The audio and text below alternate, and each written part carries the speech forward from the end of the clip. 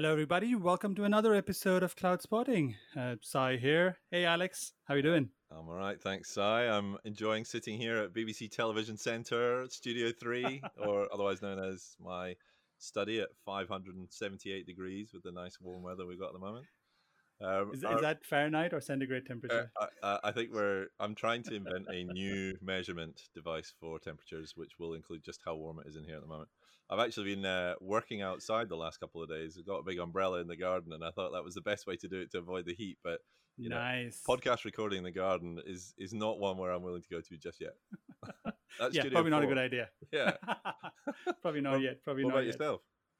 Yeah, it has been good. I think I did invent a new temperature unit. It's called Mm-hmm. face melt.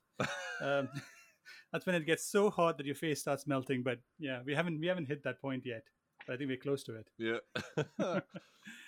And we have three amazing guests today for this episode. I think we haven't had three guests for a long time. So I'd like to welcome three amazing essays that span Europe for Rackspace. We have Simon, Marcus, and Sashka. Guys, starting with you, Simon. Can you please give us a quick introduction? Sure. So, Simon Roberts, I have been working in the IT industry now for 3 decades.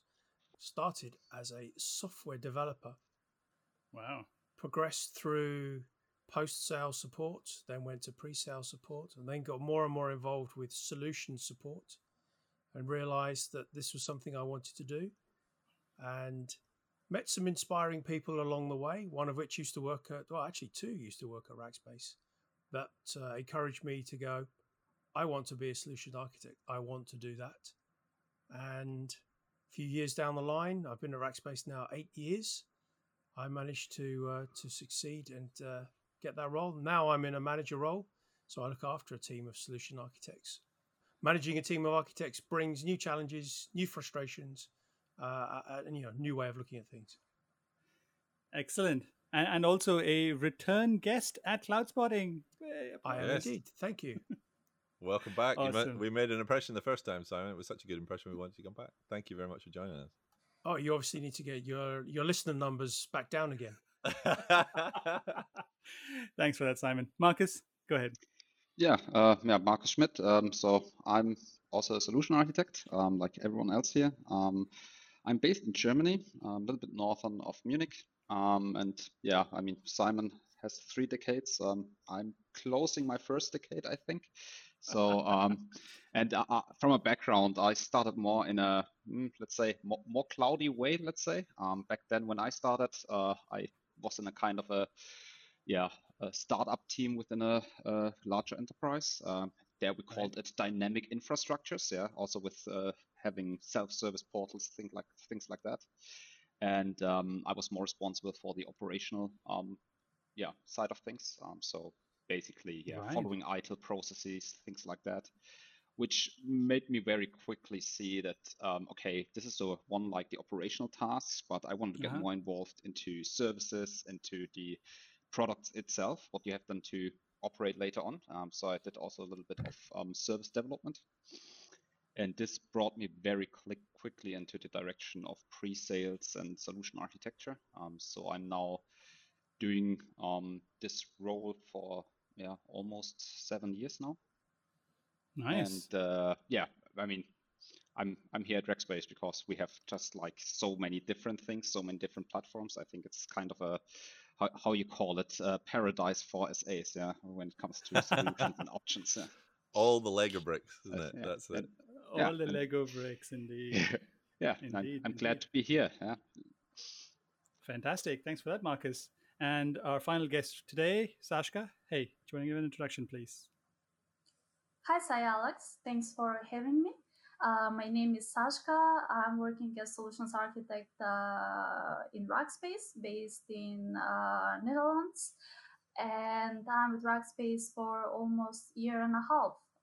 Previously, I have started as system administrator, went through multiple roles such as system engineer, cloud engineer, DevOps, and at the end, I evolved to solutions architect. Amazing. Yeah, so I think I always had in a way like holistic approach to things. I always want to know what is happening in the background of the things, and I was always fascinated with how to solve problems, especially more complex problems, and it's in a way my passion. So this is why I chose this role. Amazing. Brilliant. So let's I mean, I think we've probably given a little bit of a hint as to the subject matter for today. We did. So we've every single episode that we've had to date, pretty much without fail, there's been a solution architect on the call. And I think one of the things that we get asked about as people who work in this field is what actually is a solution architect? What does a solution architect do? What do they bring to the table, other than reams of documentation and whiteboard pens? But we'll come back to that in a minute as well. And really starting to get an understanding of why people are drawn towards this as a career path, and then what value they add in this whole chain from the point where somebody has an idea about something that they want to do within a business, and how does that then turn into a finished product or a finished service or finished solution. So I think I'd like to go to Simon first for an opinion on this one. So Simon, if you're sat in front of a customer and they say to you, right, you're a solution architect, what is that? How would you describe it? I often describe it as somebody who's trying to interpret business needs and requirements and turn it into technology, products, and services. And the architect is the one who asks those probing questions to try and tease the right information out to get what you need to make the right selection of product and service. So like a translator of business requirements into that technical solution. Indeed. And different architects approach it from different directions. There's I think one of the joys of being an architect is everybody can look at the same problem and come up with different solutions, and that includes how you define your role and also how you go about gathering the information that you want and need to put the solution together. Indeed. I mean, I think I've seen so many SAs work, and they have their own unique way of working. And you're right, Simon. I think it's it does depend on how you sort of where your comfort zone lies and how you're comfortable in different discussion points, etc. Yeah, and I think probably the background of the SA has the biggest part of that, doesn't it? Because that's it. We've got 3 people on the call here, all from slightly different backgrounds, which means the experiences that they've had will then be applied in different ways in how they then solve a problem and what angle they're looking at it from, which is why actually we may come to this in a bit as well. You don't always necessarily have a single solution architect working on a problem as well. Sometimes, depending on the scale and the complexity, etc., we will actually work together to come up with a solution based on the various experiences of those different architects.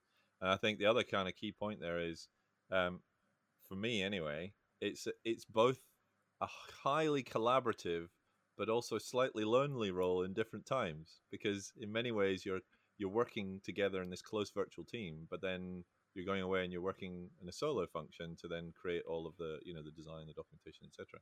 So it has kind of both ends of that spectrum, I think, from collaboration and working on your own. Marcus, what about yourself? Like, what did you find as moving from that more engineering focused background and coming into the architecture space? What were the biggest kind of surprises for you? That's a hard one, yeah, because real surprises. I think one of the things you look at when you are more in an operational or in a technical role is that there are certain things within a system where you are like, oh, this is just wrong, and you could do this and that much better. Now you are in this role as a solution architect, and you learn how difficult it really is once you see all the dependencies of systems, within a customer environment or within cloud. You always have dependencies to any other application system or even users, and then you have to account for this, and especially budget. You suddenly have also the conversation of how many money is even on the table for the solution. So you cannot go always with the, let's say, with the highest quality. Even though you would like to go, doesn't always meet the budget, does it? Yeah, exactly. It's just you have to meet a certain price point, and of course, to Simon's point, it's translating also the business needs. Yeah, why would I need to run for a development system into a globally available solution? Yeah, it just makes no sense. So there's always this, and I think this was some kind of surprise. Yeah, that it's much harder to really come up with a solution which fits all those dimensions. Yeah, not only the technical piece. I think in most cases the technical part, this is actually the easy one. Yeah, it gets difficult when you have all those different requirements and then challenges around, and you have to architect for it, solution for it. Indeed, indeed. So that to that point, then, Sascha, you have all of these varying requirements. How do you? Let's imagine that you're, for anybody who doesn't know what an SA does, you get pulled into an opportunity to work with a customer, and you've got to understand what's going on in their business and then come up with a solution to their challenges. How do you go about that? What's the kind of typical process that you follow? Yeah, so I think one of the most important things is to understand the business and to understand as well what are the business goals for, let's say, the upcoming year or few years. Also to understand, for example, the budget, timelines, to understand how the organization work, capabilities of the IT teams. So of course you can create a solution that will be aligned to all these requirements. It's not always, of course, about creating the latest and greatest solution from technology perspective, but it's what is the right for the customer at that moment in time, right? I think you make a absolutely valid point there, Sascha, and particularly I think one of the challenges that you've highlighted there is, or sorry, not the challenges, but the approach. It's far more than just how do you solve this one problem, because what you're talking about there is understanding the context of the business itself and how this problem then fits into that, and therefore making sure we find the right solution. So, I mean, you've got all of these various different stakeholders. You've got all of these various requirements. So, what do what's the typical process to actually go through and gather these requirements? And what do we do when we actually have requirements that butt up against each other? Yeah, so I mean, it's gathering requirements, of course, as you mentioned, like running multiple meetings with the stakeholders, with the technical teams, and so on. And then everything, of course, is coming together. So at the end, you have enough information to start and go building a solution in a way. And of course, it takes multiple iterations. Amazing. Yes, I totally understand what you're saying. Sometimes you have requirements, sometimes you don't. I've had so many meetings where you meet a customer and you want to design a solution, and they say, well, I want this fully finished building, and here's a wall, and you gotta fill in the blanks, and this is where I've had a few. Sometimes we had some engineers or even DevOps engineers come and shadow us on these calls, and one word that I've heard them use before, and they come to us and say, is like, this is pure chaos. So it's this. How do you design something from partial information, or even information that may not be suitable, or sort of, how do you sort of do that? So in your mind, talk us through, how would you sort of build a solution from requirements? Do you tend to, and actually, so the better question is, does it actually hold true in the different countries? So we have markers, you have Germany, you talk to customers in Germany. Does it actually validate my point? Yeah. It's I think it's I don't know if it has so much to do really with the culture, with the region, than with also the maturity of the stakeholder, of the customers themselves. Yeah. So I've seen like what you said, like here's a wall, build the house. Yeah. This happens a lot when you talk to companies who they saw something fancy or heard about something and they want to have something similar, but they don't even know how to describe the path to it. So then you are in this world of assumptions. And yes, you can go very far. And I mean, to that case, I remember a very German company. They were quite German. They drilled down on a lot of topics. They want to understand how it works, how those different services, what they need to check for. But what they missed to check with us is to, even though we stated very clearly, like what we support and what Right. their responsibility is, they just missed and they made assumptions on their end, which Whoa. basically led to that. Basically, I start also recording customer assumptions, which are not necessarily usually tracked by myself.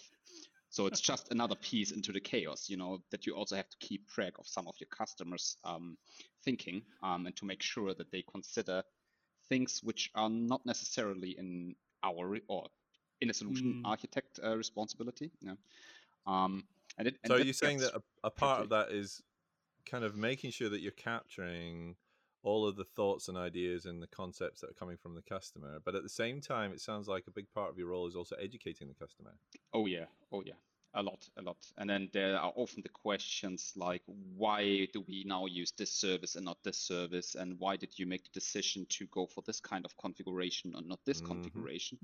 And this is also like what you said with that we often work together as solution architects. Sometimes you have so many technical and technologies in it, you are not able alone to cover all the depth of it. Yeah, so you need to rely on people who have more experience in certain technologies. Yeah?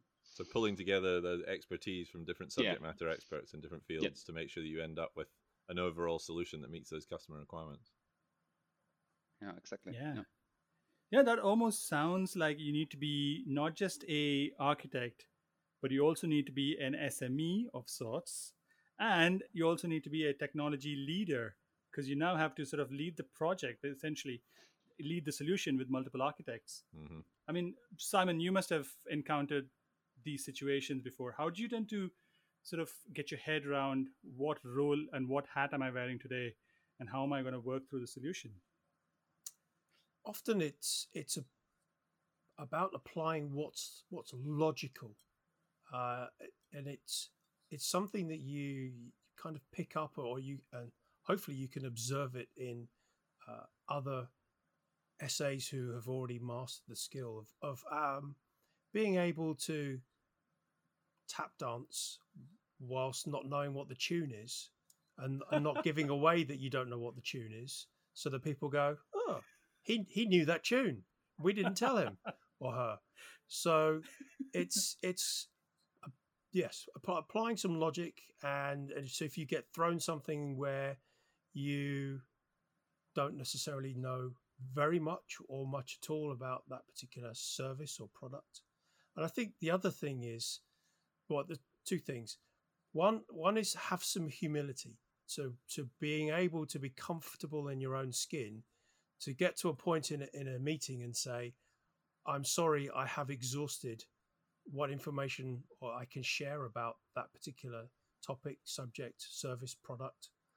So what I'd like to do is to carry on gathering information to try and understand what's the driver behind why you're asking those questions. Often the reason the customer goes down that path is because they have had a really bad experience. And so they remember that bad experience and want to be sure they don't repeat it. So that helps you grab a little bit of context. The other piece I would say that an SA has to have, and Marcus touched on this earlier, it is you're also part salesperson. It's about understanding and asking those questions to be sure you're talking the right language when it comes to the costs and the values, what the potential return on investments would be, or what the total cost of ownership would be, so that those people who are driven by those levers have the information they need in order that they can make the right decisions and be able to help get the solution sold to the customer. So a solid commercial understanding, and understanding what the impacts are to customers in terms of their actual finances as well is something that's going to really have a big impact on how you design solutions. I think that's a really, really key point, Simon. But the other thing you raised there, I think is really important, is it's understanding the why, isn't it? Because there's 1,000,001 different potential solutions to a problem. But if you don't understand the why the customer's doing this, you may actually come up with completely the wrong solution, because you're trying to solve problem A, but actually they're trying to solve problem B. They just didn't realize that. And part of what you're doing is you're pulling out and you're extracting these different threads of conversations, is getting to the why. So Simon Sinek, we love Simon Sinek on the show. We do. So go back to Simon Sinek's book. I think it's exactly the point, isn't it? It's why does a customer want to do a specific thing? Why does an organization want to get to a specific place? And what's the most expedient, most financially appropriate way to get to that point? Yeah, and it's very, very accurate point, because I think one thing early on, coming from engineering and coming from core technology solutions, and you're starting to work as an SA, the first thing I think probably I was taught is, you got to speak the language of the person who's listening to you. So if you're talking to a CTO, think about how you would want to talk to them. If you're talking to a CFO, think about how you want to talk to them. But I think even more than that, you're absolutely right, is we're not there to say, here's the technology you need, but actually ask them the question as to, why do you need this technology? Can I do it any better? And I guess that's more is what an architect than what it is. But just going back to your point there, Simon, just talking about solutions and design, and obviously having to handle so many different things in our minds. So general question here across the board. I think there is a concept of having peer reviews, and us being humans at the end of the day, we probably can't have everything in our head, and probably can't type out everything in our head. At least I can't. I know you can, Alex. So I think for me, peer review is a godsend. How do you guys see, or do you actually go through a lot of peer review between each other? And how do you guys see the benefits of a peer review of a solution? we have quite often reviews, or I would say there are two different things. I think one is where you have actually a peer review where someone walks over a whole solution, and then you have what happens a lot more is where you have a specific challenge you're trying to solve, and then you have the chat with your peers, and then you walk it through, and then you talk through it. And then, of course, for the formal ones, this helps a lot to, at least for myself, to become better in the overall solutioning. Yeah, also to make clear things like if you do assumptions or you note certain things down, that they are precise enough, and that also the counterpart can understand those things.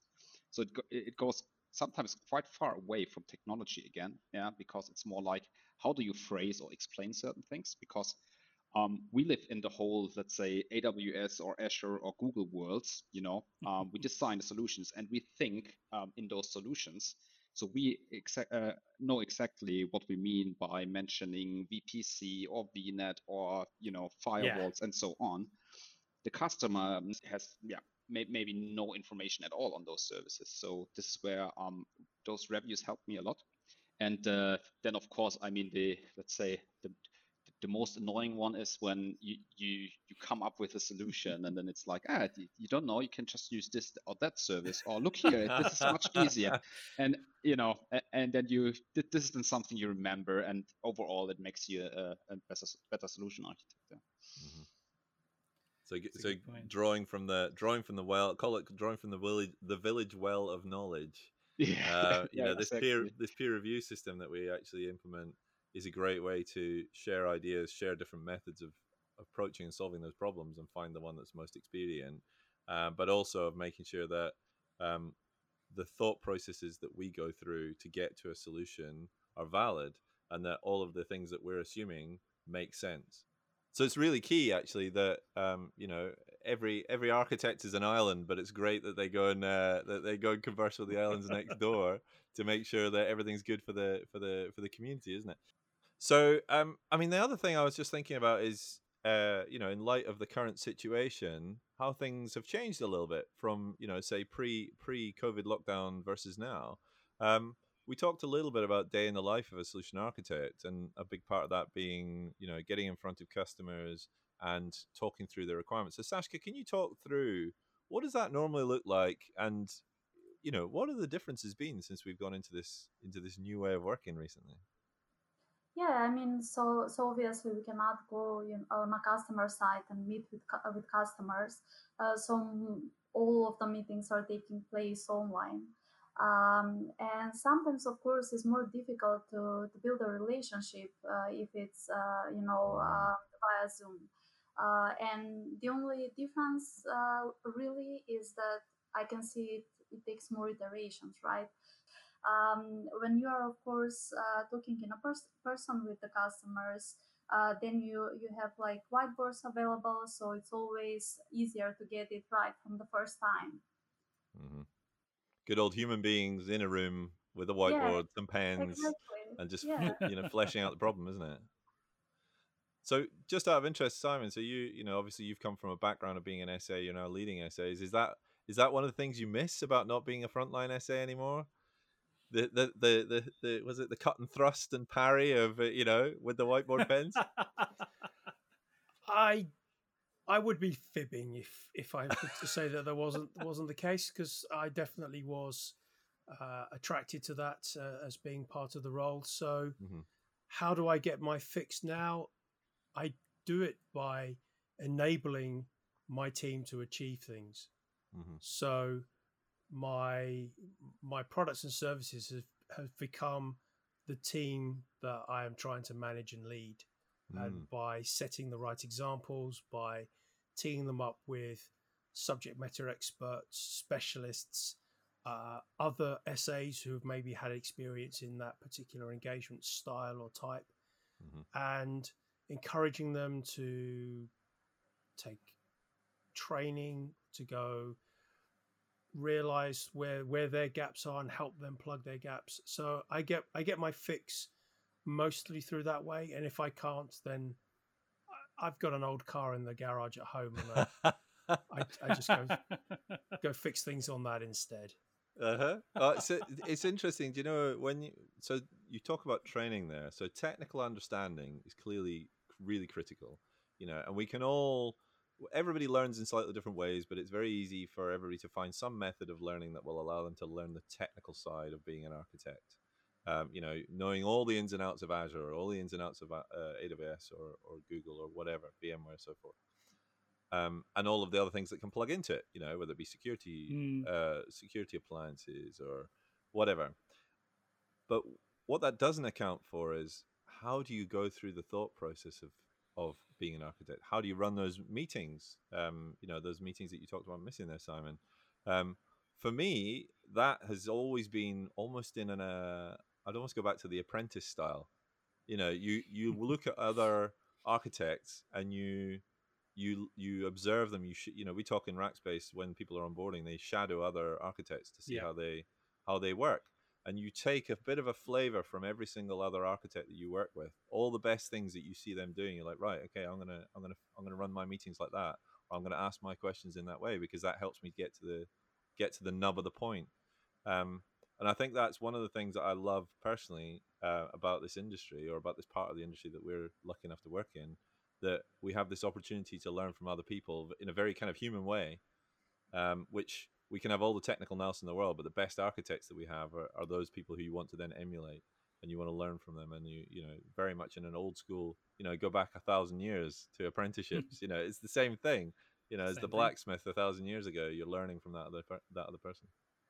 Yeah, no, I agree. But I'll add probably a bit more to it, because another thing I noticed is, especially as an SA, when you start going into meetings, whether it be virtual or face to face, because our roles overlap on certain areas with other people in that room. So you may have a technologist in there, you may have a salesperson in there, you may have an engagement person in there. I think it's also critical to understand understand where to sort of step in, where to sort of step out, and let the other person talk. So that gelling of communication, I think that's super critical. And I've had so many times when I had a new person with me in a meeting, and we're pretty much both competing to say the same thing. It just gets all messy, and you're looking at each other in the end, and the customer's laughing at you.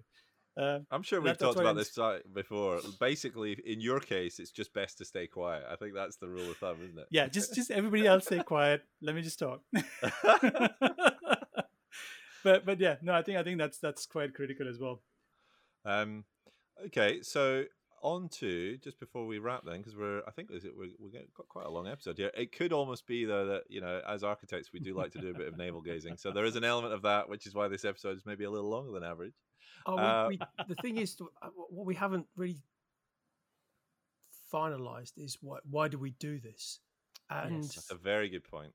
and the dopamine hit of getting the solution right is something that you want to go back and do again. Hmm. And you want to do something that's larger or more complicated or more distributed or more secure or higher value or challenging in another way. Hmm. That's why we do it. So even though we talk about all these challenges and the way that your diary can be disrupted multiple times, we do like to work with structure. We get it. We also like the randomness. Most of all, though, we like that to succeed. We like that success. I think Yeah. that's absolutely fantastic, Simon. You've got it in a nutshell there. Where I think you've highlighted what the vast majority of architects I've ever worked with is they're always looking to then do that more complex challenge next. In any of those multiple different methods that you mentioned there, it's always about a bigger, harder, more difficult, more challenging solution. So it's about the architects challenging themselves to then come up with that solution. Okay, so onto our book review section. Thank you, Simon. So we'll come back to you, in fact, first, if you don't mind.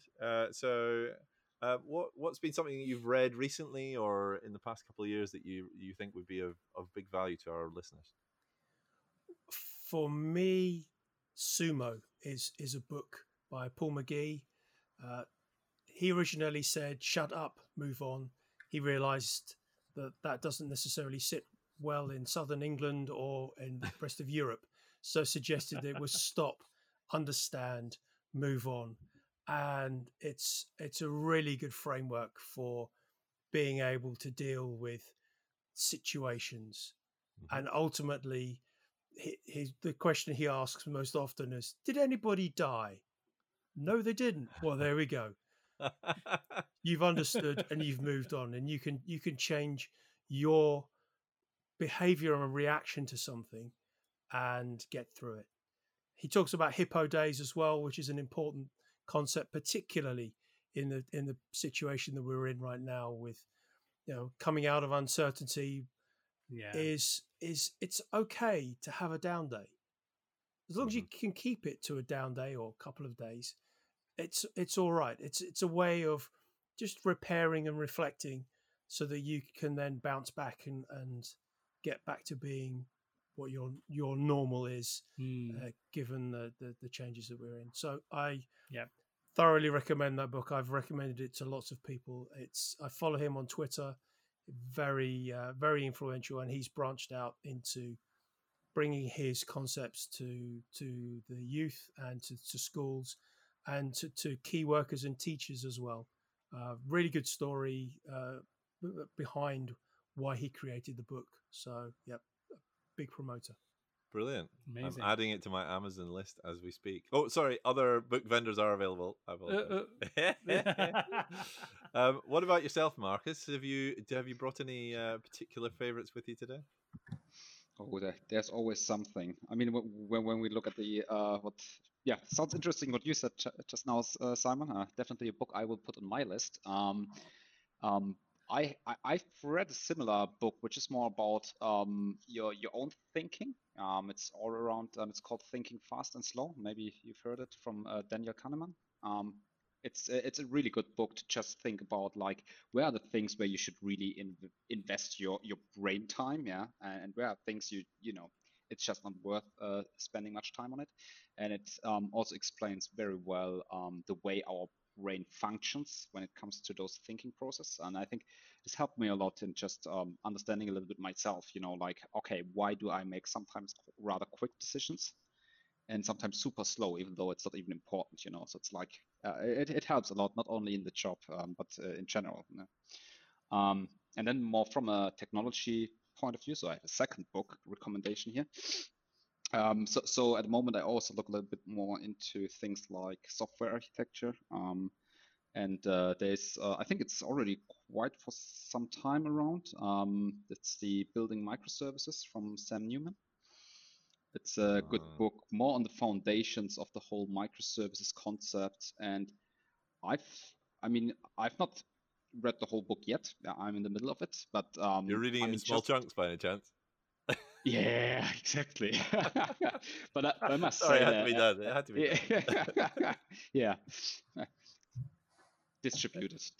Yeah. So you've got different pages spread around the house, and you'll read them at random order, and hopefully some of them make sense together. So excellent. Thank you, Marcus. Well, I'm definitely another one to add to my list. And Sashka, what are your thoughts on something that our listeners could get dug into? I quite like Bad Blood, the book about the Theranos affair. I think it was quite fun and interesting book. How the ambition and maybe the pressure to actually make something huge jeopardize a lot of people like investors, but eventually, the people that were actually supposed to use the devices. Awesome. Big risk, big reward. Yeah, exactly. Driven by, the Silicon Valley success story, actually, and quite huge ambition. So excellent. Oh, definitely want to add to the list. Thank you. So what we'll do then, we will add all 4 of those books onto onto our podcast notes. And with that, I think we're going to wrap, aren't we? We're out of time. We are. I think we are out of time. But that does mean, of course, I can now go and sit in a bucket of ice, which is what I think I need to do after sitting in my study for the last hour and a bit. So I just want to say thank you very much to our special guests, Simon Roberts, Marcus Schmidt, and Sashka Ninchovaska. If I got that right. Yeah, that's right. And what we're going to do is we're going to take the rest of the month off for this summer, and we will be back again in what would it be, August now, and we've got a really interesting episode coming up around personal development with somebody from what we call Rackspace University, so our internal training function, who's going to be talking with us on that subject. So thanks very much, everybody, for listening. If you do have 30 seconds of time you can spare just to go and give us a little cheeky 5 stars, was it 5 for 5 as they say on Uber, 5 stars on iTunes or Stitcher or your favorite podcatcher app, that would be amazing, and leave us a few comments on there as well, things you'd like to see moving forward from the show. And until next time, thank you for listening.